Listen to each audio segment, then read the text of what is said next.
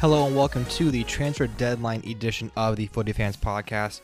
Andrew Santo and Joe here on a Wednesday night, one day after the Premier League, La Liga, Serie A, all of the above. Transfer market deadline day has finished. Tons of deals were made, mostly them coming in the Premier League, the big ones. And guys, I think there's just nowhere else to start, but Chelsea got their guy. Enzo Fernandez signs for £107 million from Benfica. That Chelsea only spent half the year at Benfica, coming from River Plate in Argentina. I think the deal at that point was only like $20 million or something. Yeah, the Benfica paid for him. Chelsea splashed the money again, something that they've done all year. What is it now? Almost $600 million US spent since August for Todd Boehly and the new management. We'll go through the players team by team, kind of see who made the biggest impacts. But like I said, I think the place to start right now is Chelsea. Is this going to be, I mean, for the future, yes, this is going to be a team to be reckoned with, but the squad that's there now, with a 10-point gap from 10th, 11th place to, the top four, the Champions League spots that Chelsea should be in, is this enough talent for Graham Potter to have the team, make that top four? I don't think I don't see it for this year happening for them. I personally like the Fernandez purchase. I mean, the money for him, I mean, that's something else I think to discuss, but I think it's a good signing for them given his age and his performance in the World Cup, which I think basically had everything to do with this. I don't know with their purchases if it's going to warrant top four finish this year, just because I think they have a lot of things to work on and they have to start playing as a team and having that real structure. I'm interested to see where the direction kind of goes, because they are, you had that list up with everyone that they've purchased, coming out to almost $600 million US. They have a lot of players to choose from. They have, they have a lot of talent. I think it's getting this team to play as a team and mesh as a team and have everyone buy into the system is what's going to be interesting, because you have all these guys coming in. How many is everyone in blue? Is that the new signings? I think that's on the right. Yeah, I think that's from January. That's a lot of new people. And that's the thing, Santo was saying, you could go out and spend tons of money and bring in so many players, but when you look at teams like Arsenal, City, even Newcastle now, maybe even United and Tottenham to some level, there's a big core group of players that have all played together for a long time, and that's why they mesh really well, and that's almost as important, if not more important, than the talent you have. Because at this level, especially when you get to the top of the table, everyone's class, right? Mm-hmm. You could spend they spent $500 million, right? And you can bring in all these guys, but you need the system and the chemistry more so than anything if you want to get in the top four, because that's what's going to bring consistency. Yeah, I mean, look at Arsenal. I mean, they've had their huge drive up to be a team to be reckoned with. They haven't made a ton of changes. Nothing to the capacity Chelsea's done.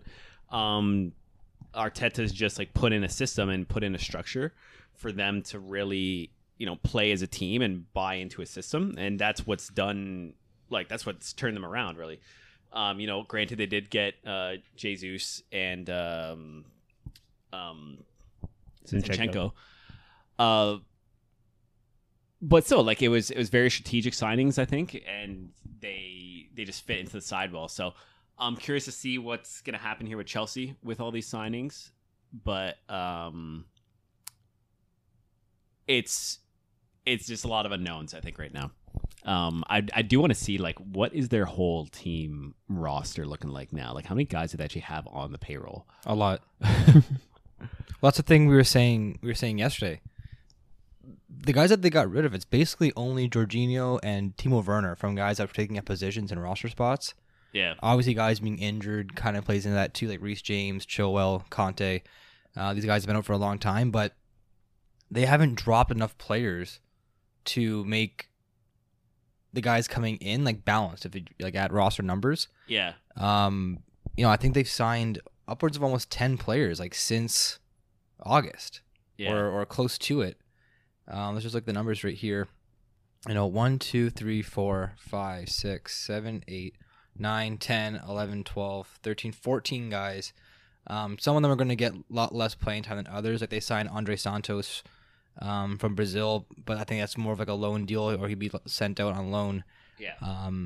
Some guys won't even make their appearance until June, I believe, as well, because they were acquired in the January transfer. So sometimes the contract will be like they'll be the player coming in, but it won't be until next season. Yeah. But I just count off 14 guys, and easily, 7 of them could be starters. Yeah. And I just don't know if that's going to fit well with the first team and guys who've already been there for so long. New guys are going to come in, start taking positions from them. But at the same time, those guys that are in those spots right now could have been the problem, right? Yeah. Like, obviously, you have to shake it up for a reason. I mean, they're sitting in, 10th place, not because they've had some bad breaks, but because they're playing like crap. Yeah. And they're not getting the results that they should be. And we were talking about just the players coming in and having the coach mentality and kind of change the team around.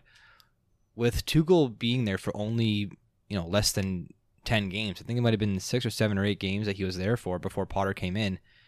Potter's coming in with a brand new, different scheme that could be completely different to what Tuchel wants to do.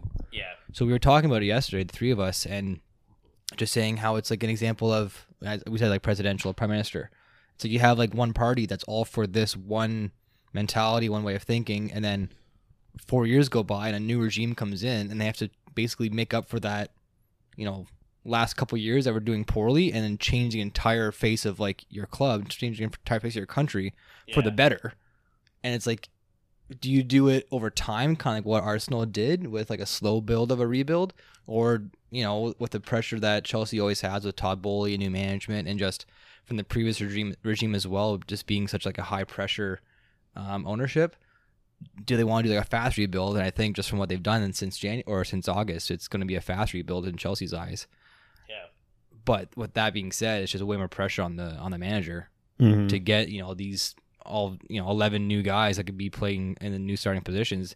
It's his job to get them going, and I just don't know if it is going to happen this year. I mean, being 10 points out at this point of the season, at the end of the deadline, with only a few months left to play, they're going to have Champions League coming up as well against Dortmund in the upcoming weeks.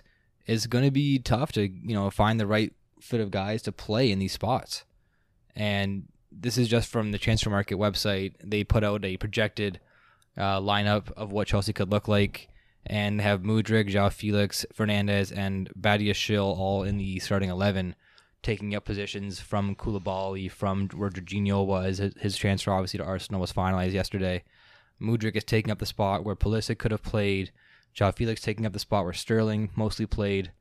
When those guys all come back healthy, like they're going to be, trying to fight for the spots back as well, which would be good team competition. But at the same time, it's like they just bought Sterling for 70 million last year. Yeah. And now João Felix is going to slide in that spot. Like, what's Sterling have to say about that when he comes back? Yeah, and even like Ziyech, Pulisic, they're like what are they thinking? As well, like Mudryk comes in, João Felix comes in. Yeah, I mean, I think the writing might be on the. I mean, especially Pulisic, like he's been really struggling a lot to get in the side consistently. And he's actually been injured now too. Yeah, so he'll miss some time. So yeah, I think we'll see maybe in the summer some more people leaving Chelsea, depending how it pans out this season. But yeah, it's gonna be interesting. I mean, that's the one danger Chelsea could end up finding themselves in, similar to like what United was doing. Like, what was it, 5-6 years ago, when it was just like, oh, let's buy Pogba, and then I don't even remember who they bought. They got Sanchez. Yeah, Sanchez, like just buying players, Di Maria, going back to those days. I'm a little worried that they're gonna go fall into that trap. Just like, oh, let's just make another high profile signing and slot them in, and then that'll get us into Champions League. So we'll see. Yeah, it's we've talked about it before. It's like the hardest thing to do, finding that balance of healthy team competition while keeping everyone happy enough to that they're playing, right? We'll touch on later with the João Cancelo signing, but City have in a lot of cases been able to figure that out, but you still have it where players, they don't start playing for a little bit and then they want to leave. It has to do with, I think, a lot of the soccer culture nowadays. And that's just kind of like the reality of how things are. You have players that just want playing time. I would, hopefully like to see where you see players where they're like super committed to the club, and even if they're not playing a ton, they want to stay because they care about the club. We'll see. If, those days are kind of gone too. Yeah, I mean, you might see where that becomes a new normal. Hopefully that happens. But I mean, like, transfers are inevitable. Regardless, they're going to be here for the rest of the soccer days that we have. Mm-hmm. But yeah, I mean, with Chelsea, I think it's going to be a big challenge because of all the high profile signings they have and just the amount of players they have on their squad.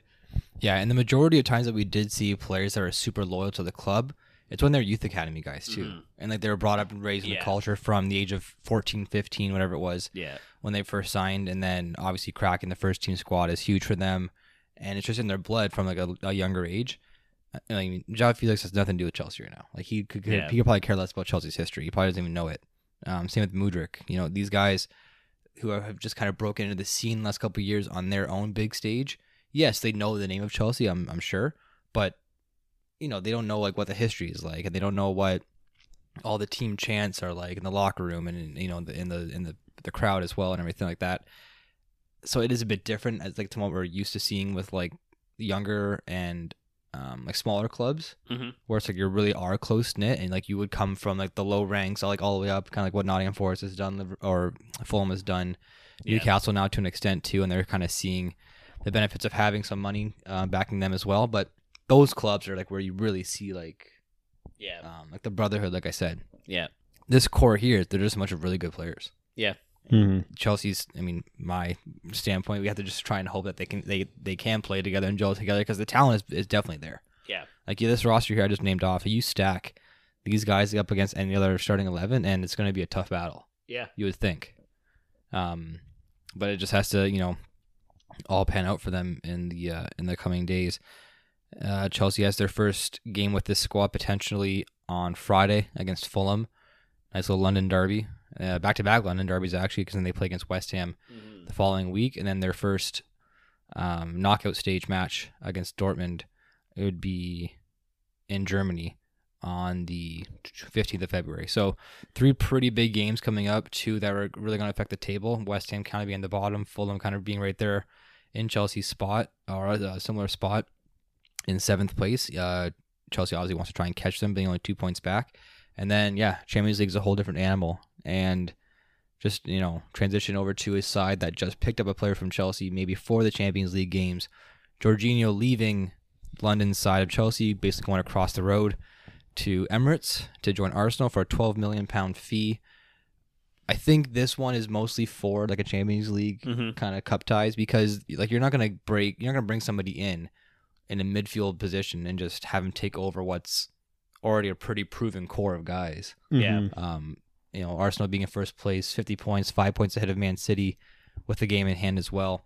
That midfield core of, Xhaka, Odegaard, and Thomas Partey, you're not going to break that up just to bring Jorginho in on a day-to-day basis for the remainder, 19 games of the season for them. Yeah. But it does add some more depth, some more skill. But again, like in Jorginho's point of view, he's 30 years old now. He's obviously proven. You're a European Championship winner, Champions League winner. Do you think he's going to be okay with kind of taking a back seat? Because he's been playing every game at Chelsea. He's the first guy on the sheet for Graham Potter. Yeah. In that midfield. Do you think he's going to be okay with, maybe taking a little lesser role at Arsenal? I think so. It's tough. It's a really hard spot to be in because, like I said, like he's played every game. If I was him, I would have made the move because I don't know what's going on behind the scenes at Chelsea, but if I'm 30, I'm like, do I want to spend the latter years of my career in Chelsea where it's just like Don't know what to expect. kind of I thing. have no idea what to expect, or do I want to go to Arsenal, be a squad player of like a team that has a plan, and that's going to be in Champions League next year? You know, Jorginho's probably thinking like, I can go to this team, you know, I can maybe get some rotation in whenever Xhaka, Odegaard, or Partey need a break. You know, obviously they're going to make Champions League unless barring a massive disaster, which I don't think is going to happen. You know, playing the Champions League next year potentially. You know, I would probably make that move. Because like, yeah, with Chelsea, like if I'm Jorginho, it's like I don't know what's going to happen. Like I don't even know if we're ever going to make Champions League football in the next 3 years. Yeah. And I'm going to retire and just be like, oh, is that like Chelsea and we were just like mid-table? Yeah. And like I don't know if he really wants that. So, I mean, I would have done it. It goes down to his mentality. You know, it's really down to him. If he's okay with being a squad player, then it's like the perfect move for him. If he's like, I want to play 90 minutes, then he should have stayed at Chelsea. But like, obviously, because he made the move, it's probably the latter. So, you know. Yeah, I think it's a pretty decent move. I do think he's gonna play quite a bit, to be honest, for them. Mhm. You know, I think he'll start playing with them like quite a bit. And then if he puts in the performances, I think it's going to continue. So it's going to be in terms of how much he gels with the team. Because honestly, if he's like providing value and he's making like a huge difference, then you know I can see him playing like 90 minutes every game and just turning into that guy that's on the sheet. You know, he brings the experience, which is something that we've talked about that Arsenal like might need. With like the youth that they have in their club, but yeah, I could see him slotting in for Thomas like in the middle right there. Yeah. That middle spot. Yeah.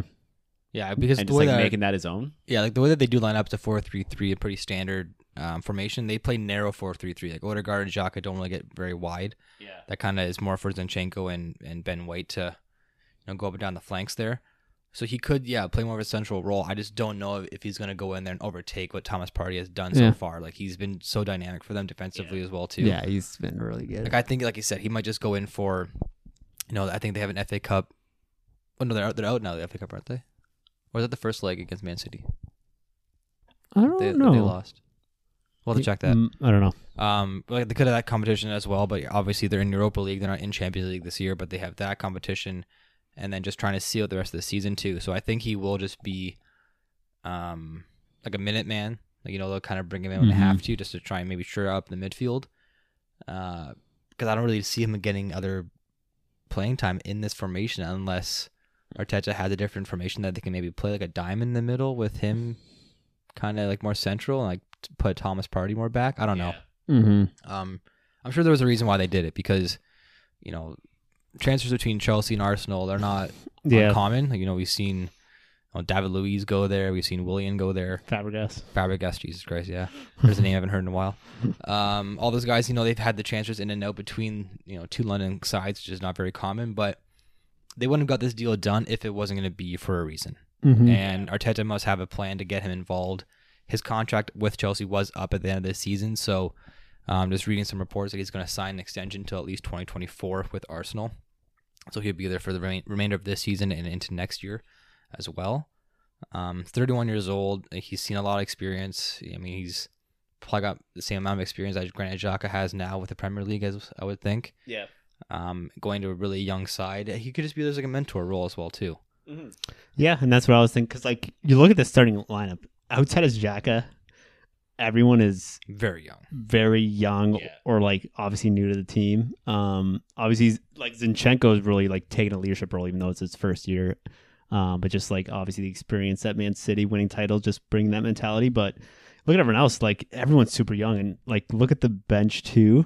If you go down, like everyone's just like super young. Very young team. Very young team. So I think it is a good move because, it's going to be similar to Thiago Silva. I mean, granted, Chelsea, like they did have some experienced players, but, Thiago Silva comes in and immediately just takes on that mentorship, leadership role in the team. So it's probably going to be something similar with Jorginho. So yeah, that's what I would think. Yeah. Yeah, no, I agree. I think he'll go in there and just get the minutes that he has to when called upon, and I'm sure he's not going to disappoint. He's a very I think he's like a very conservative player. Like he doesn't really make many mistakes. He's a PK specialist. Yeah, most of the time. Except when playing for Italy. Yeah, that's why I said most of the time. In the most important qualification. Oh man, it's tough. A lot of pressure. Yeah, like I think the last 2 seasons he has like 10 goals. I think 9 of them are from the PK spot for Chelsea. So yeah, he'll be a good addition to them. It's gonna be tough to see him go. He's been there for such a long time. That partnership with Kovacic was pretty long lasting, but now they got Enzo Fernandez for the next 10 years. Yeah, or whatever it is, 8 years, to kind of fill that void. Another player that's going to be out for time and a void that had to be filled was Eriksen at Manchester United. Ankle injury set to return towards the end of April is a huge loss for them in their title hopes. What place are they in right now? 4th place, 11 points back from Arsenal, but right now I think their biggest battle is to just retain a Champions League position for the remainder of the season. And their solution was to go out and sign Marcel Sabitzer, the Austrian from Bayern Munich. He's played, I think, 19 games so far. 15 games so far for Bayern Munich, 1 goal, 1 assist. But the stat that I found interesting was that he and Christian Eriksen have very similar statistics this season when it comes to passes per game, passing accuracy, passes in the final third, chances created per game, and touches per game. On most of these categories, Sabitzer actually has more than Eriksen. And I think that maybe just has to kind of touch on the fact that I think Sabitzer is playing with a better class of people right now at Bayern Munich. Not taking nothing away from United, but I think just stacked up against each other, I would take the Bayern squad over what United has right now. Yeah. So I mean, like the chances created per game, like he only has 1 on here, but I'm sure that number can go up with like just passing the ball to Sadio Mane. Yeah. And he'll like dangle somebody and that's a chance created. Yeah. But touches per game, 83 to 71 in favor of Sabitzer. Passing accuracy, pretty much on par. He passes the ball around average of 10 more times per game, and passing the final third, they each have 20 on average. So if you're going to, try and find a good replacement for Christian Eriksen, how about just like basically a clone copy of him? Yeah. In what Sabitzer can do, and hopefully he can just kind of slot into that spot that Eriksen was in, because we know that Fred and McTominay and that experiment, didn't really pan out. They needed to have someone next to Bruno Fernandes to accommodate him and complement him throughout the match. And I think, he's a guy that I basically only watch play when it comes to Euro competitions or like European Cup for Austria. But whenever I do see him play, he's always really involved. Yeah. Like he's a good player. Yeah. Yeah, I think it's decent. I mean, it's one of those things, like the stats are close. We'll have to see how he actually slots into the side. I mean, there's so much that happens that you can't tell from like what stats read. But you like all you can go on is based off the stats you have. So it's like kind of thing, like you have to rely on the stats. But you always have to like know that things can change. But yeah, I mean, stats wise, looking really good. And yeah, it's gonna be interesting to see how he fits into the side at Man U. We're just looking at the lineups for the Man City game. Still can't get over the Rashford thing. Oh yeah, that was wild. Never. I've watched I don't know how many highlights of just through balls coming through and players just running after it and being like 20 yards away from the ball, but because they're running after it, the linesman calls offside. He almost had to avoid the ball. He was so close to it. Yeah. Yeah, he was like his foot was there about to kick it. It was just funny. Everyone's like looking at like the fine margins, like, well, but like he's like this far away. It's like if you just look at it, yeah. Like if you like take away like the breakdown and just actually watch the play, yeah, it's like he was gonna kick that ball. I've watched who was I watching? I think it was Bayern and someone, and I think it was Mane or Sane running after the ball, and he's like 15 yards away, but like he still gets flagged offside, and he's like, oh yeah, he was offside. This one just. I don't know. Huge. Crazy. I think if the game, I've said it before, if the game was at Man City, if it was at the Etihad, that would be called. Yeah. I think that had some home favoritism just to it. Yeah. So, like, I've never seen that And went to VAR, and VAR's like, that's good. He ran out. He was running. That's the thing. He was running. Now transfer market to VAR podcast again. That happens. He was running. He was clearly making an attempt to play the ball, running for like 20 yards. Yeah. Oh yeah. I mean, yeah. He was the only guy in on goal for like the entire time, and then Yeah. And Who- Ake's who- obviously who came and scored that? Bruno. Fernandes, Yeah. yeah. He came out of nowhere and like just snatched it away from him, or else he Yeah. would have shot that probably. which is super strange, and everyone's like, "Oh, he didn't affect the play and all this stuff." I'm like, if thinking about it now, if Rashford wasn't there, Ederson probably could have like ran out and got there. Yeah, But like yeah.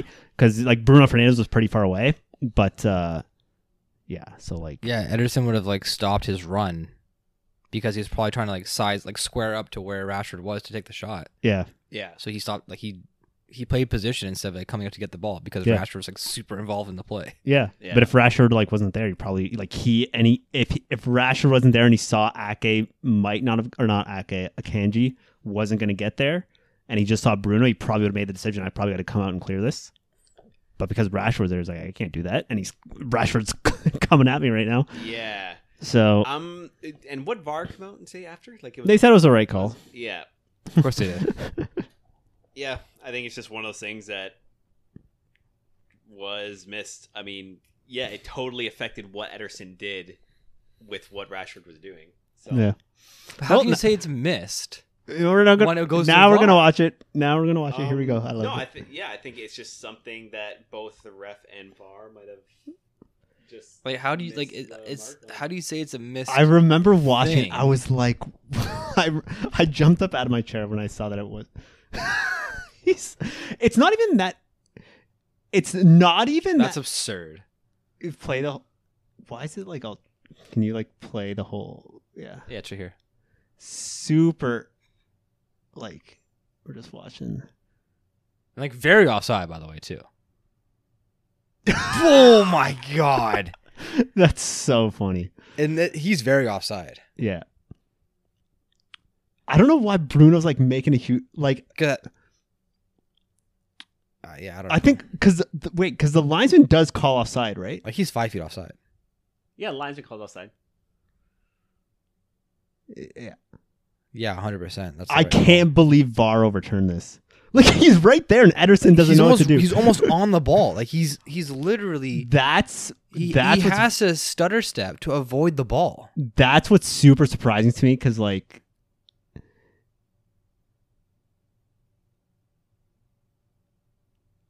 And you could even say that he shields Akanji away from the ball as Yeah. well. Like he gets in front, and like not very deliberate, but he gets in front of Akanji Yeah. and And that's like the thing. he shields him from the ball to give Fernandez There's I think there opportunity to has shoot, to be like- a rule where if a player is that close to a ball and like he could shoot, like you're throwing the goalie off and you're offside. Well, yeah. and what's super sketchy is you see Walker. Like if Rashford wasn't there, Walker would have stepped in front of Fernandez for sure.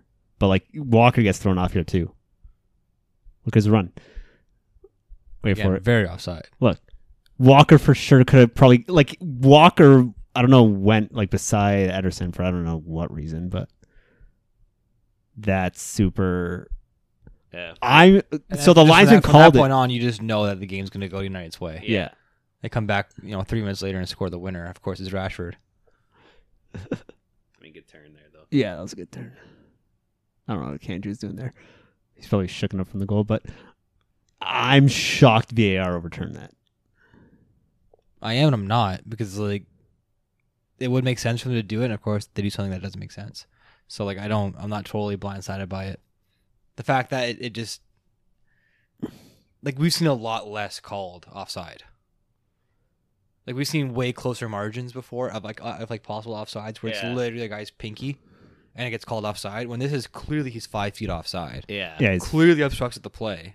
clearly making an attempt for the ball. And the Or offside's he's called he's and like they running overturned it. after. Yeah, That's the kicker. That's- That is the kicker. they overturned it. Yeah. Yeah, It's not like it was like a really close offside. They weren't sure. The goal was given, and then they reviewed it and they say good. The offside was called because it was offside, and then VAR overturns it. madness. That's just a wild Madness. attempt at Oh, what is As VAR do ruling. you guys know what I mean? See what has like Pep or like anyone on City said about this? Well, Ten Hag said it was offside. What? I think Ten Hag said we got lucky on that call. Oh, he did did. he came out I think post and so. said that? I didn't Yeah. see that. It's something like that. And that makes sense. Like he's the type of guy where I think he's just like real about stuff. I don't Well, when remember it's exactly. when it looks like that, you kind of have to be. Yeah, like Like you can't fabricate Yeah. like a story when you see it like that. It's Yeah. like, oh yeah, well, you know, Yeah. he was just slowing down, and I don't know, like yeah, you can't make an excuse as to why Yeah. that happened. Like, Yeah. it was very deliberate. And I remember seeing, it was like a screenshot from behind the goal, and it was Ederson coming out of his box to like defend the angle, and at one point the ball's in the middle between Bruno Fernandes and Rashford, and it's like you have no idea who's going to shoot the ball at this point. Like it's like Yeah. it's a still shot, and it's like looking at Ederson's perspective, and he has no idea who's going to kick the ball because they're the same distance apart from the ball, and they're both like basically winding up for a shot. Yeah, Rashford was winding up first. So it's like, how do you like if you're Ederson, how do you know which guy's going to shoot the ball? yeah. So that's clearly again obstruction. Like oh man, again, even obstruction calls, you've seen like a lot less given before for obstruction. yeah, Whether it be like a shot from the 18-yard box and a guy's kind of in front of the goalie in offside position, yeah, and like maybe yeah. know, Even if you're just in offside position, like obstructing the goalie's view, it's like offside. yeah. But again, like I read the rules, and the rules are super vague, which leaves it up to interpretation. So they can, Of course like, it does. Yeah. Again, it's based it's based all on interpretation and like personal opinion. No one knows. It's so true. No one knows what offside is anymore. That's why VAR is just like the grossest thing ever made. 'Cause it's like you're just leaving it up to someone's like thought process on that day. Yeah, Because any VAR, like there could have been 3 or 4 different VAR officials that were in London somewhere doing another game that would have been like, oh yeah, that's definitely offside. Yeah. Like there's no way in hell you can tell me that every refereeing crew throughout. That's what they should do. They should do like surveys and stuff. Like here, this scenario happened last game. Like, which one of you thinks was offside or not offside? And I'm sure they'll get different answers. yeah, Like, it's not going to be 100% clear cut. Oh, yeah, this is definitely offside. Yeah. Like, it just depends what crew you have that day. Which is, like, ridiculous because, it's just interpretation of the rule. yeah. There's no way in hell everyone would say that's offside. Oh, sorry, not offside. Yeah.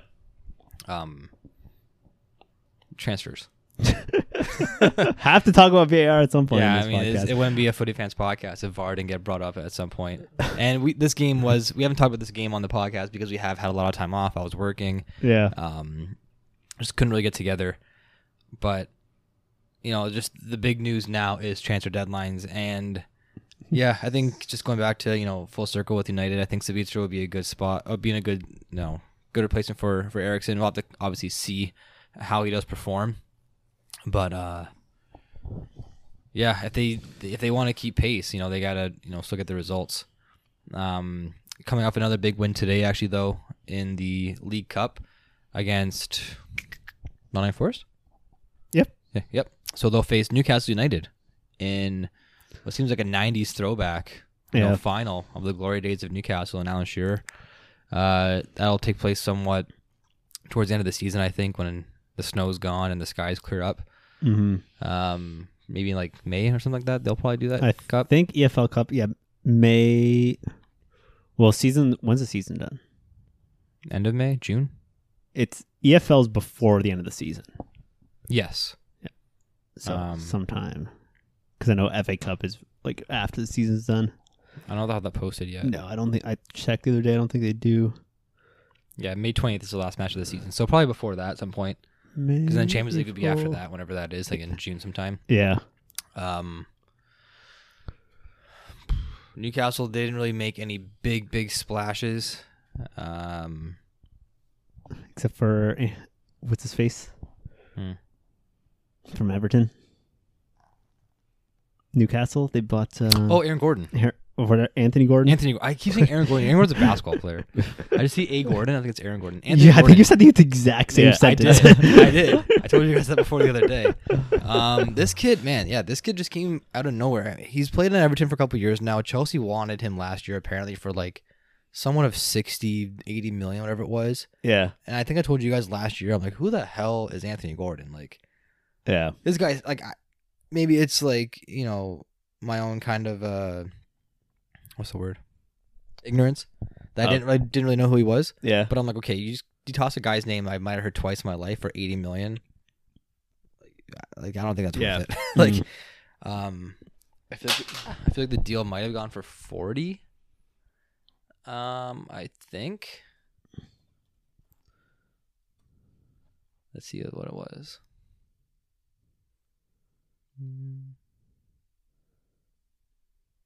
45. Yeah. Okay. 45 million. 40 million, 45 million. Different reports, of course. He's an attacking midfielder, quick young player. He looks like a Fortnite guy. He looks like Ninja. I mean, I could like he's a good player though. Like, I definitely he is an impactful player. I mean, at Everton, obviously they didn't get the results that they really needed or wanted for Lampard to keep his job. A side note there, Frank Lampard out at Everton. Sean Dyche, the former Burnley, I said Barnsley, Burnley manager, is going to try and see them out of relegation. But Anthony Gordon, I think he just might be another piece of the puzzle that Newcastle can use going forward. They obviously have shown a lot of success in the last 2 seasons since Eddie Howe's taken over and since the money has really been there from their new owners. And he might just be another guy that can just, slot into position, maybe, be an impact player, maybe be an X Factor sub coming in. Him being as young as he is, I think he might have to work on some playing time. I mean, for 40 mil, that's obviously a huge move. So maybe with the money backing, he might want to get a starting role right away. But again, we'll have to see how that pans out. And we know Eddie Howe's good at developing young players and talent too. So maybe he'll kind of take him under his wing a little bit more, give him some more playing time, and ease him into the side. But it's just another piece of the puzzle for Everton, or for Newcastle, sorry. And he's going to really help them with their push and try and sustain the top 4 spot, sitting in 3rd place right now. Tie with Man U, 3 points ahead of 5th place Tottenham, 6 points back of Man City. I mean, they were sitting that 2nd place spot for a minute too. Yeah.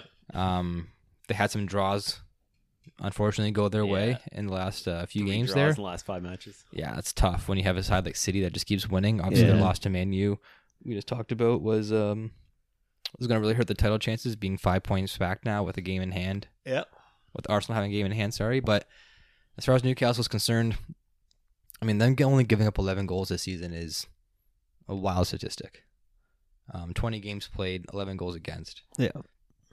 I mean, I haven't seen a ratio like that in a very long time. Even dating back to the Pep days of a couple years ago and Klopp as well with Liverpool when they were really dominating the league. Yeah. Because those teams, they obviously can score a lot of goals and they'll win a game 4-3, 5-4 maybe or something, 5-3. But Newcastle, it's almost less than a goal a game that they're giving up. Mm-hmm. Well, it's 1 goal every other game, looks like. Is that what I meant? Yeah, that's what I meant to say. Yeah. Yeah. Pretty good. That's pretty good. You look at City stats, they're giving up a goal a game. Yeah. Which is a little surprising. But yeah, they're on track to get into Champions League. They keep playing like this. That's the one thing. If you defend really well, you won't lose a lot of games. Mm-hmm. Fact. Yeah. Yeah, and I mean, we're going to see what happens with the title here. I think, we've said it before, and the fact that City and Arsenal still haven't played each other in the league is huge for what this title race is going to see. So that's, it's coming down to that for me, really. That could really swing. That could literally swing the table. Oh, yeah. Just those 2 games, right? Yeah. Wednesday, February 15th. Yeah. Next Wednesday. 2 weeks. 2 weeks. Yeah. 2 weeks from today. 2 weeks from recording. Nice. Then the return game is the 26th. Yeah. So we'll see. Look at these 3 games for Arsenal. April 26th, Man City. 29th, Chelsea. 6th, Newcastle. Solid run of games. Yeah. Solid or scary? What City looks like last 6? Because I then their think last it's 3 is easier. Yeah, I think they have an easier run. Well, they got Chelsea in the last 3, so definitely easier. So their last 6 games. They got Arsenal, Fulham, Leeds, Everton, Chelsea. Yeah, honestly, their last 9 games are actually it's outside of Arsenal. I mean, Chelsea's probably still gonna be 10th, so we'll see. Probably. Well, Fulham's top 7, Brighton's top 7 or 8, Leeds and Everton be fighting for relegation, so they'll be fighting for their lives. Brentford kind of just chilling mid-table. Yeah. It won't be easy, but I think I prefer the Man City schedule Yeah. over Arsenal. Yeah, I would too. And just also April 1st, Liverpool, Man City as well. So like the final month of April and May, I mean, 7 of these games are going to be kind of tough. Well, they're not write-offs. Let's just call them that. Like they're not going to be just written off as wins. Yeah. Even though Pep would never, have that mentality, I think. Yeah, but he would probably just go into every game like die hard to win, right? Mhm. Yeah. Where do you want to go to next? John Joe Shelby back in the league. John Yeah. yourself. Remember at one time he was like Liverpool's golden boy or potential new golden boy, and then goes to Newcastle. Yeah. He was at Swansea for a while too, I believe. I think so. And that might have been like a loan spell or something from Liverpool. Yeah. Yeah. And Where's they he signed to been since Newcastle. like? I think he's been with No. Newcastle. He just hasn't really played. Yeah. He's going to Nottingham Forest and joining Keylor Navas as well. Ex PSG goalkeeper. Yeah. He's going there on loan. Maybe loan to buy. I'm not sure. A lot of those deals in January are loan to buy Yeah. because it'll be like kind of like what Jorginho is. He's not obviously being loaned, but he's like you get loaned for like the 6 months and then you Yeah. just get bought out because your contract's done. Yeah. It could be one of those deals. But I think it's kind of interesting that Keylor Navas is going to Nottingham Forest, so they're really going to try and survive. Yep. 13th place, 21 points, only 4 away from relegation. That's crazy. From 13th to 20th is only 6 points, 2 wins. Like, Yeah. but again, we've said before, like, where are those 2 wins going to come from? Like, unless you're playing at the next side below you. Yeah.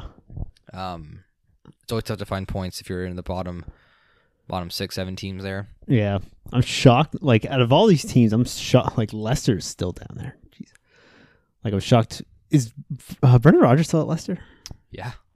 That's one of my Tough. biggest shocks of the year. Like, from the season that they had going for them at the beginning of the year, they were in relegation for like weeks upon weeks. Yeah. They were in 18th, 19th consecutively, like consecutive weeks. And for him to have the pedigree that he has and for Leicester to be the team that they have been in the last 6-7 years, I was so surprised he kept his job still. Yeah. Well, I mean, they're 3 points clear of the bottom, which is wild. From 14th to 20th, 3 points. But yeah, I mean, I don't know what's best for Leicester. They like to stick with the guy,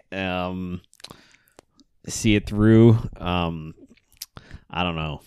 I mean, if he has a plan, then yeah, because like it's Brendan. But like it's the same thing with Everton. Everton brought in Rafa Benitez. They spent a ton of money and built this like on paper really good squad. Yeah. They almost got relegated, Yeah, they just Yeah. stink. and now they're Back in the same spot.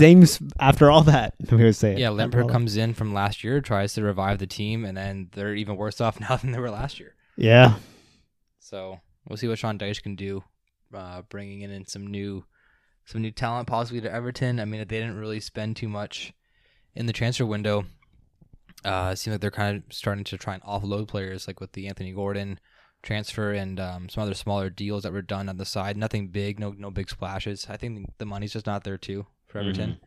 So like even if they wanted to get a high impact player, it'd be from somebody maybe from the Championship, like from Sunderland or Stoke or something. So I saw a couple of guys get brought up from those lower end teams and divisions. Where was the one name here? Harry Sutar from Stoke, going to Leicester for 15 million. 35 goals given up this year by Leicester, tied for second most in the league. That's just not going to. No. What did Joe just say? You don't give up a lot of goals, you're going to win games. If you defend well, you If won't you lose games. if you defend well, you won't lose games. you won't lose games. If you give up 35 goals in 20 games, Yeah, you're probably going to lose a lot, right, Joe? Yeah. Yeah, unless you score a lot. Which Leicester Unless doesn't you really score do. a lot. Unless you score a lot. I mean, Leicester has 35 against, 28 goals Scores for. 60 goals. They scored more goals than Chelsea has so far this year. 22 goals. 22 goals. I wish you could filter by goals right now. I don't think you can. No. Well, I mean, They're they're like mid-table for like goals for. Like Yeah. they're a +1. Like they're very mid-table. they're about as mid-table as you can get. Yeah, they have the closest goal differential to anyone else. Fulham's a +2, but they scored 32 goals and given up 30. Yeah. So that's what you have to do. If you're Leicester, you got to give up. You got to score like least 2 more goals. They got to score 37 goals, not 28. They need 10 more goals somewhere. Yeah. But I mean, that's kind of like Vardy. Vardy hasn't really done anything this year, right? Well, and that's what I mean. Like, you look at their. Well, I don't even really know who's on their squad anymore, but like Vardy and Madison, and I mean, they just sold Fofana, which is Harvey Barnes. yeah, like Tielemans. You got like Albrighton. Like, this is not a bad squad.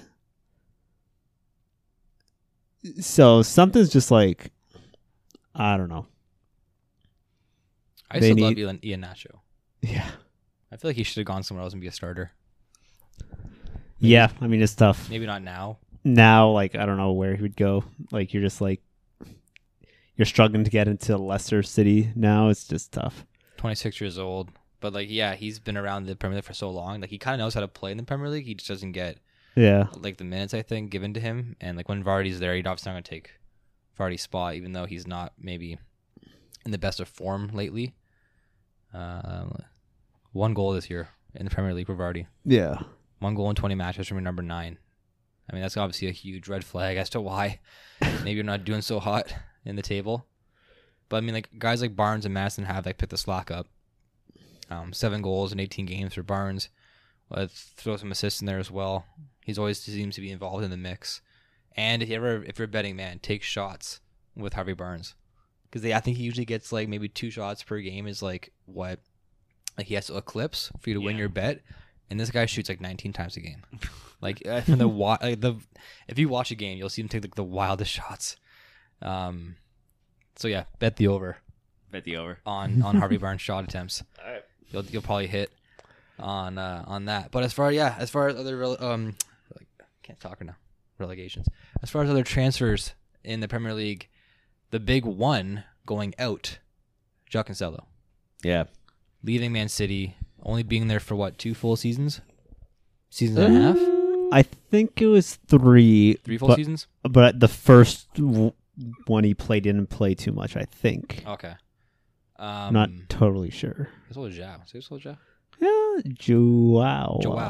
João. He signed with Man City back in 2019. So yeah, 3 years. Yeah. This would be his 3rd season. Goes to Bayern Munich. That's another one of those loan transfer deals. So I think he'll be loaned, and then the transfer will be complete. Upwards of 70 mil, I believe it was. Mm-hmm. For the signing? Yeah, I think I think it was 70 mil. Huge number. Yeah.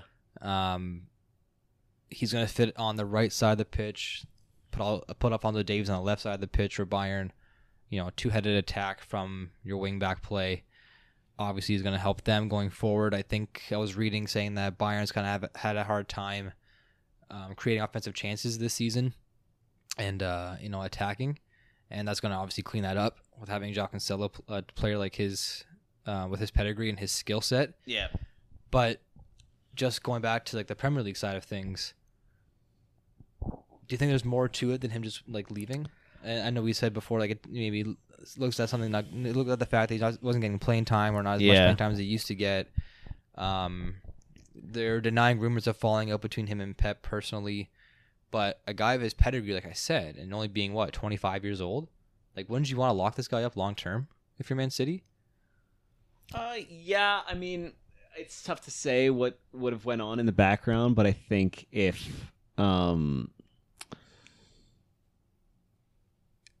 like the fact that He's 28 years old. So like he's 25. nothing's like come out, it could just be like he just wanted more playing time and he wasn't getting there, and I think that's the risk, not the risk you run, but like the reality of the situation when you have like a lot of top players on your team like City, where they all want to play, and at the end of the day, if someone's not getting enough playing time, they might feel like they deserve to be playing more, and they'll want to find what their next thing is. So could just be that he wanted to play more, but I think it's tough to say if anything actually like happened. Training ground bust up. I don't even know if that's true.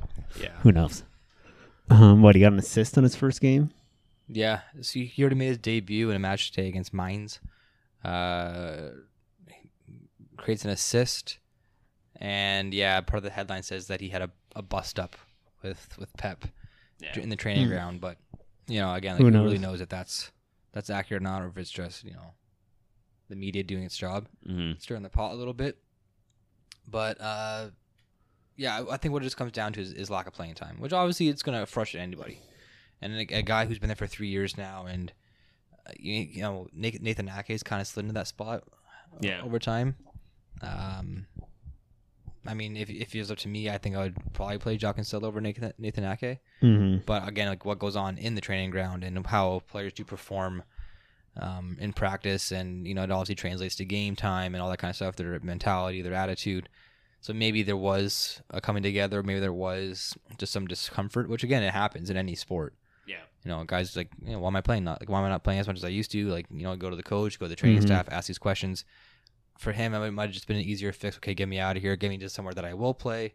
He obviously isn't going down in skill with like a team that he's joining. He's not, you know, depreciating his value at all. He's joining Bayern Munich. Yeah. So, Yeah. I think it'd be a good fit for him.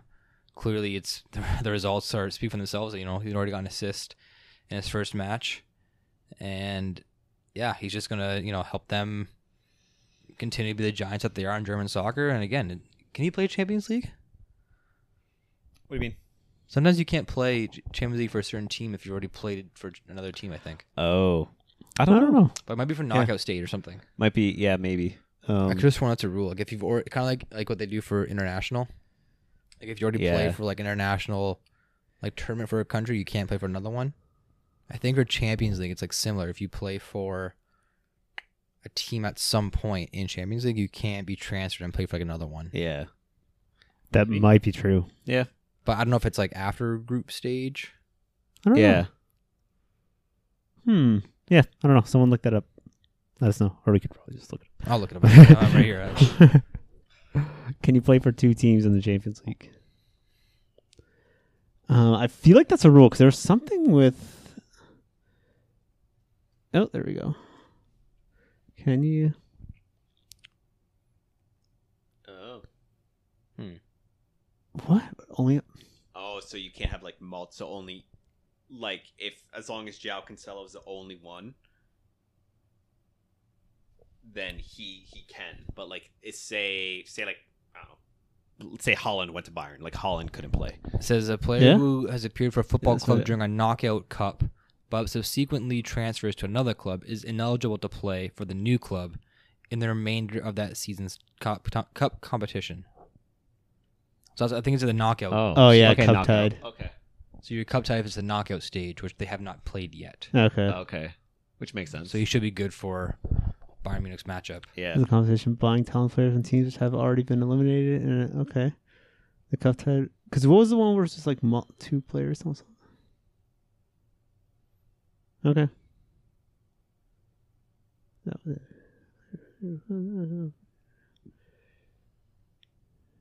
Okay. Yeah, I think because I remember that term, cup tied. Yeah, I remember Yeah. that too. Okay. Yep.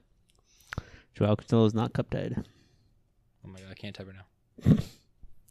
I had slashes in there. Do you see that? Yeah. Bayern is going to play against PSG. PSG. Oh, Jesus Christ. February 14th, Valentine's Day. Maybe the massacre. I don't know. We'll see. We'll see. João Cancelo should be able to play in that game. It's gonna be a tough game. I don't know. Could swing either way, to be honest. Yeah, we'll do a Champions League preview Yeah. in the episodes to come. But yeah, as far as transfers go, I mean, those are the big ones and the implications that they're going to have going forward for each club. FA Cup, talk about Wrexham real quick. Towards the end of our podcast here, we usually hit on Wrexham, the Welsh side in the 5th tier of English football, owned by Ryan Reynolds and Rob McElhenney. FA Cup match against Sheffield United, and in a 3-3 draw at the racecourse at home for Wrexham. The game was broadcasted on ESPN and on Sportsnet for us in Canada. Pretty cool to be able to actually see a game like on good quality TV, because I know you can like stream it if you become part of their fan group or something on your computer, but this was like actually like a national broadcast. And 5th round, I think 5th or 4th? Fourth to go to the 5th or something like that. Yeah. So I mean, it's getting nitty gritty time, and yeah, ended in a 3-3 draw. I mean, they had a chance. Sheffield United with a red card. The guy's Canadian actually too. That got the red card for Sheffield. Oh yeah. He's Canadian. Yeah, he's born in. I think he was born in Canada, but then he moved to England when he was like 10. So he can represent both England or Canada. He hasn't played any international men's games yet for England. I think he's played like U19s, but he could play for Canada if he wanted to.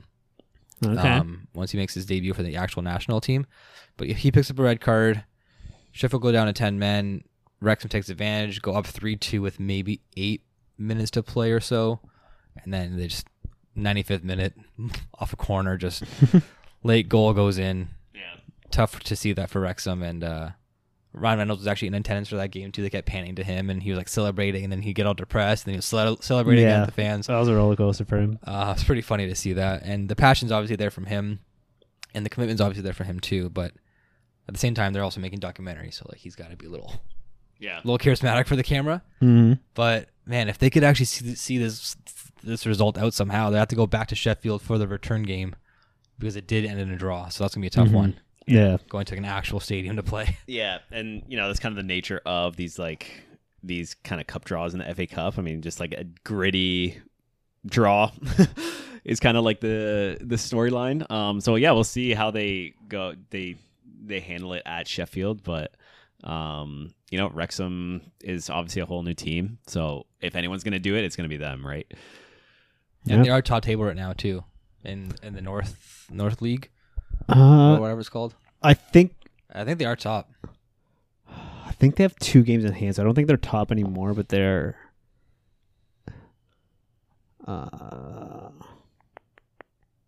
It's always so hard to find their. Yeah, Wrexham league table. Yeah. Okay, Yeah. You're right, Joe. 2 points back with 1 game in hand. Yeah. Notts County. Did they is draw in their first. last game? I thought it was. They might have drew their last game.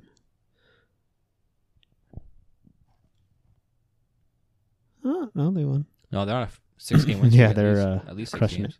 Yeah, they've only played 27, and they're Oh, maybe that's an old. That might have been a different thing. Okay, they've played 27, 2 games Yeah. in hand, 3 points back. There you go. Plus 47 goal differential. yeah, them and Notts County are quite a ways from the rest of the pack. And like we said before, only 1 team gets out directly from this league, It's so brutal. and then the other 7 go to a playoff. It's so Or brutal. sorry, 6 go to a playoff. and You then give one you the gets 7th place team and like see yourself out. and one gets promoted. That's And one gets promoted. crazy. I mean, because what in the championship, 2 get promoted, and then And then 4 going to a playoff, which isn't like 5. I think it's 4. but 7.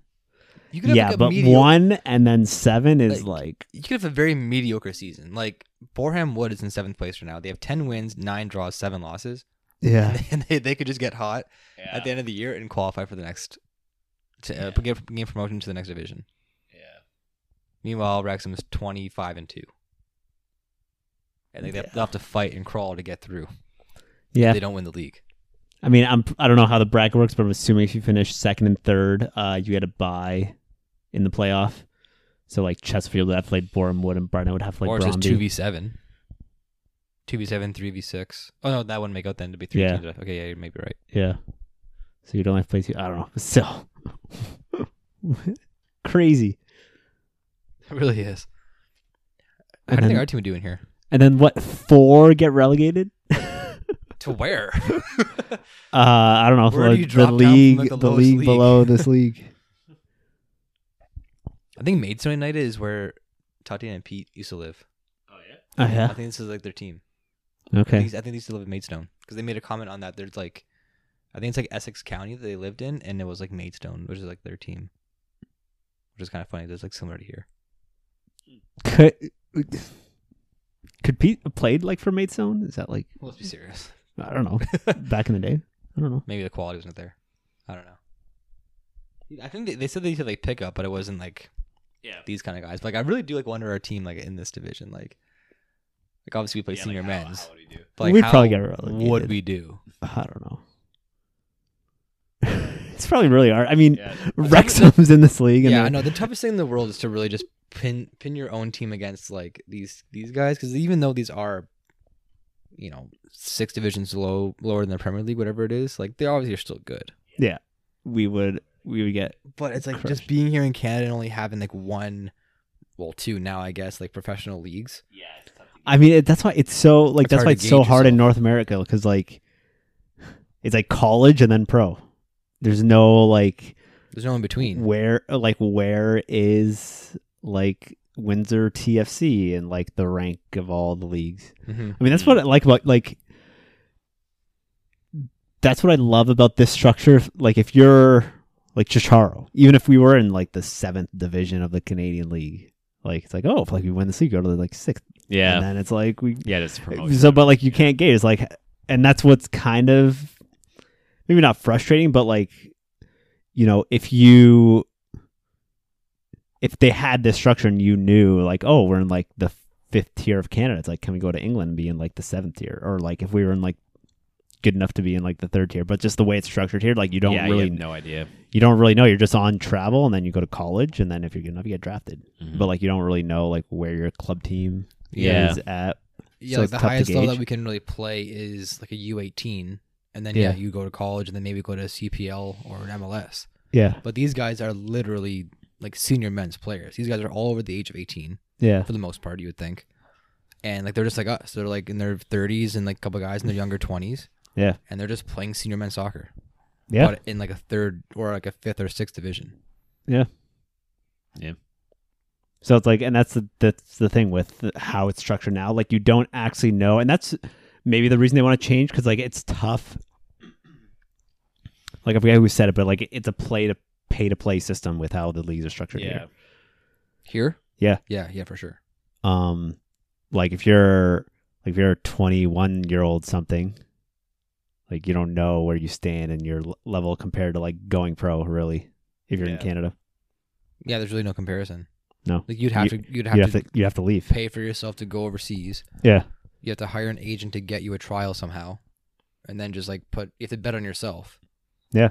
And you have to expose yourself. Because I know there was the one, the Ferry kid, Johnny Ferry. Oh, Remember? yeah. He went to Swansea, Yes, yeah. and he said it was tough. Like he went to Swansea and he was just like away from home for a while, like trying to grind it out, and it's just tough because like you have to go overseas and you're away from home. So yeah, I mean, hopefully it changes. It would be nice if it was like the MLS and then the CPL and then like League 1, League 2, League Mhm. 3, and then it's like, oh, like Windsor League is like this league.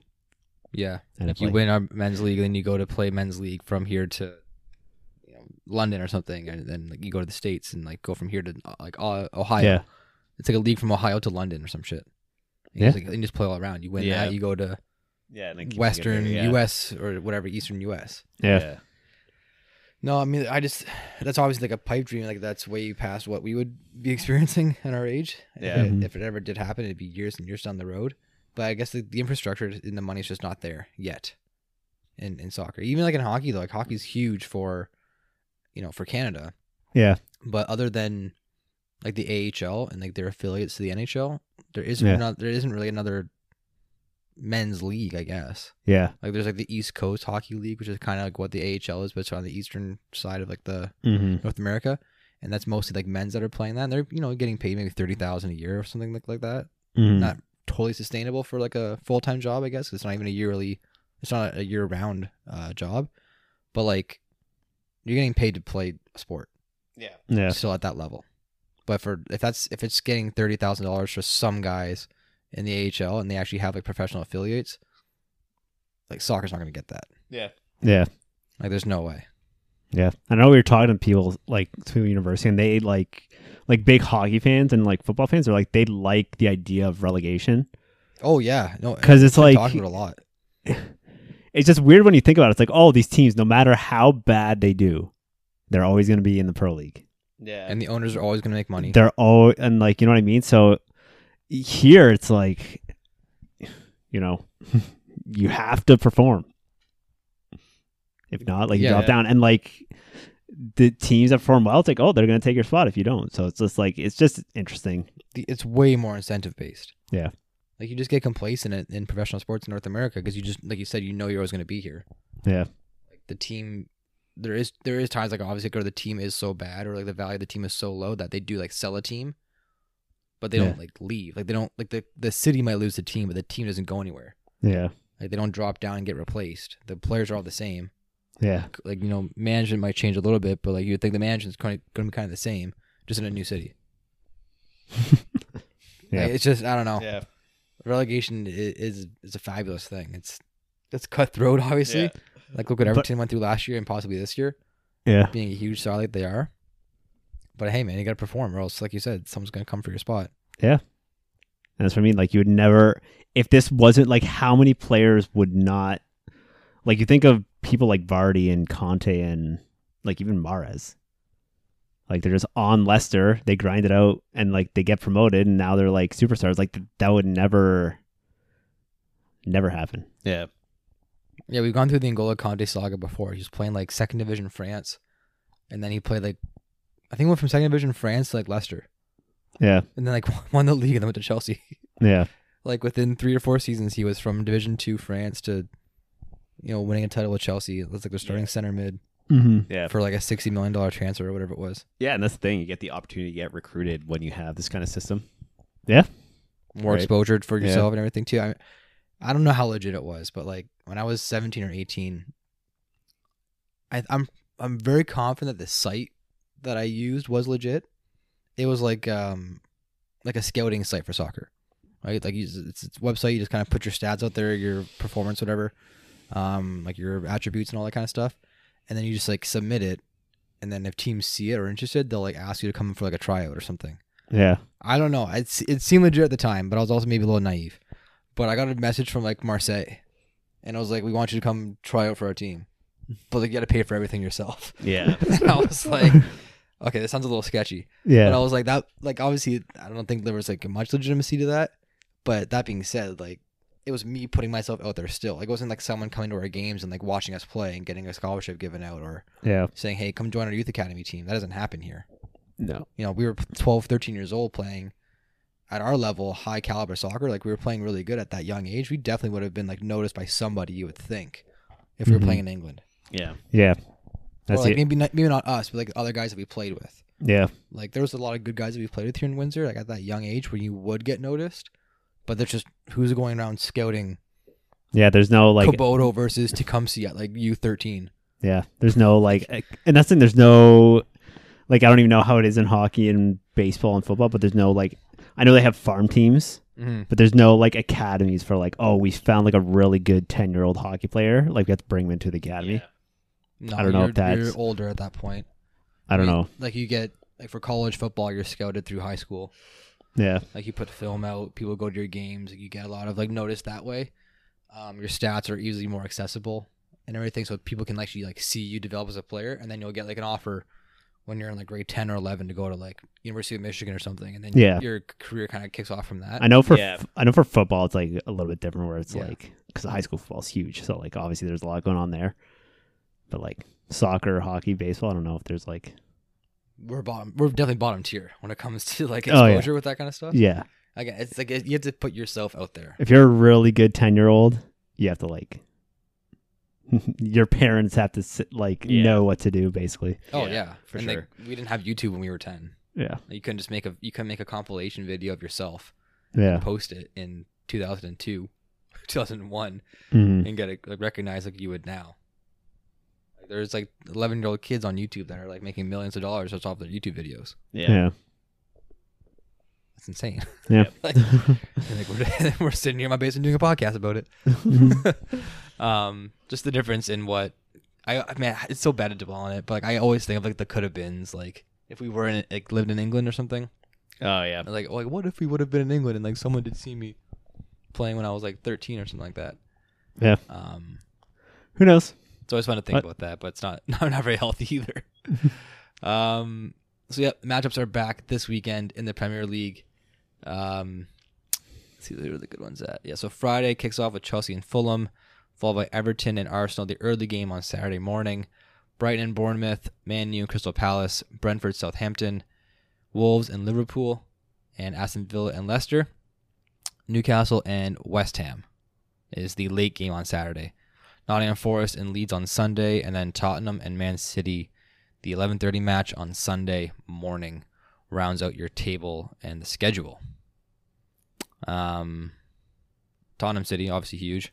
Yep. I'm gonna look at the Chelsea game clearly and see what the hell they do with their influx of players. Their new team. Literally have like 40 guys for this team right now. I recommend anyone to go out there and just also see like the new rosters with new players. A lot of teams we didn't touch on did get some guys, either like more lower tier or like mid-level tier players. But I mean, don't count that out. Like, just because we're not talking about them or they didn't go for 107 million doesn't mean they might not be impactful or one for the future. So yeah, do your research on there as well. So it's fun to see, what new guys arrive in the transfer window and what impact they can provide to their club. Yeah. Cool. Very good, boys. We're good. Yeah. All right. I want to thank everyone for listening. You can get us on Spotify, Apple Podcasts. This will be up on YouTube as well for the audio version. Like and subscribe. Leave a comment on everything. It really helps us in the channel and our account on the podcast platforms. As always, we will tune in next week after all of the week's action. See you, everyone. Yep. Ciao.